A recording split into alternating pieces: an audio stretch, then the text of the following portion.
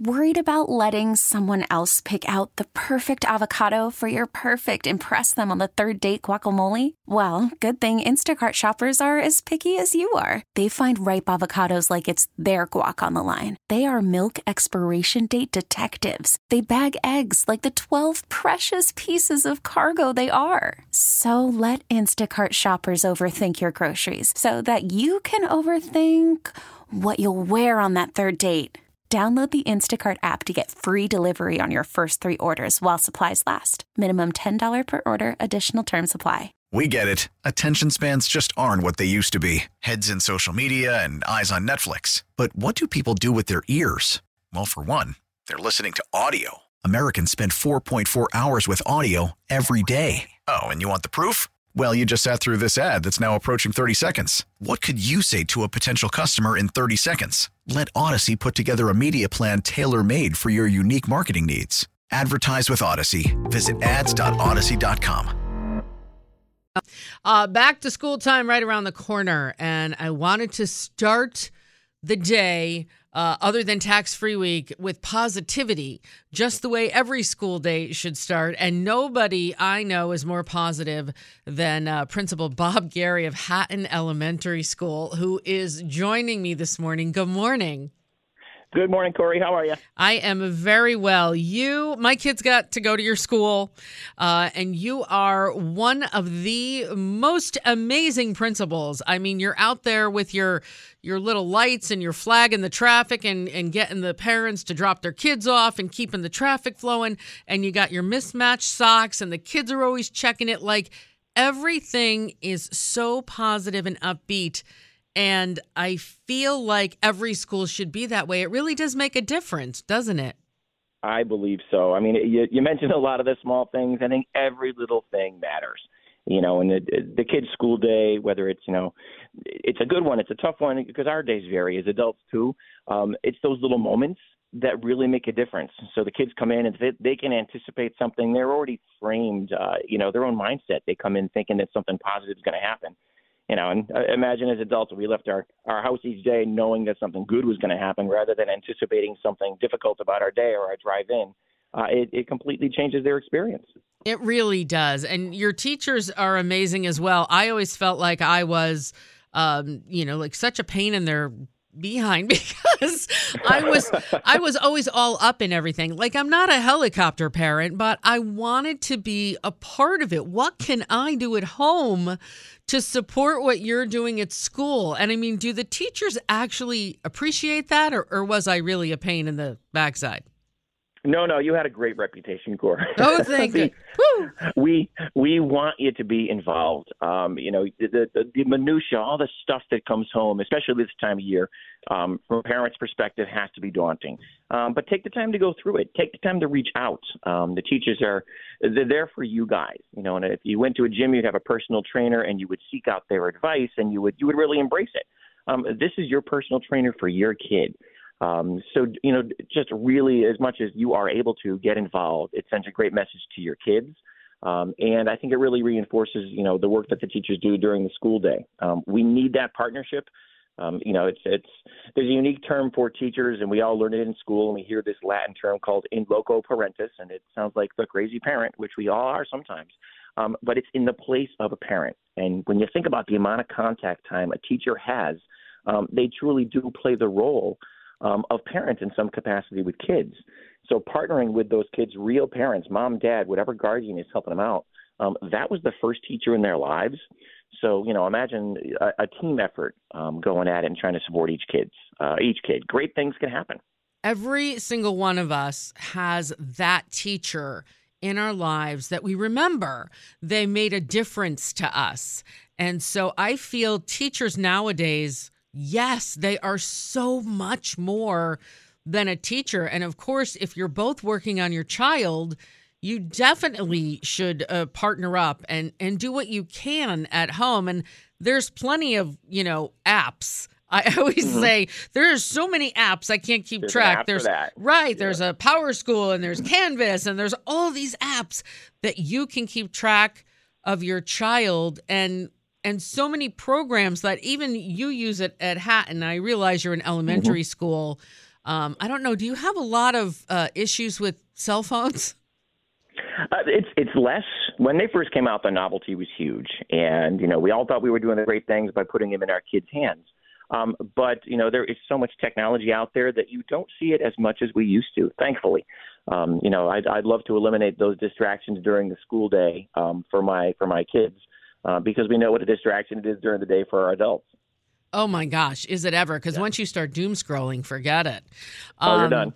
Yeah, you're done. Exactly. So the kids at some point are going to have that, I guess. I mean, do they get really distracted by it? I mean, are you finding that it changes their mood? Is technology becoming cumbersome, in other words?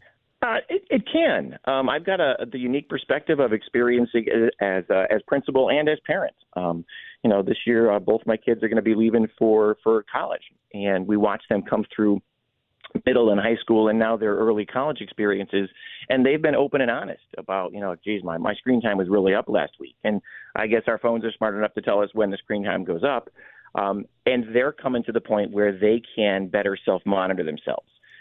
When they were in middle and high school, I think the temptation was so great, and the Instagrams and all the social media, the drive to be a part of that it's very tempting for kids and to stay in touch.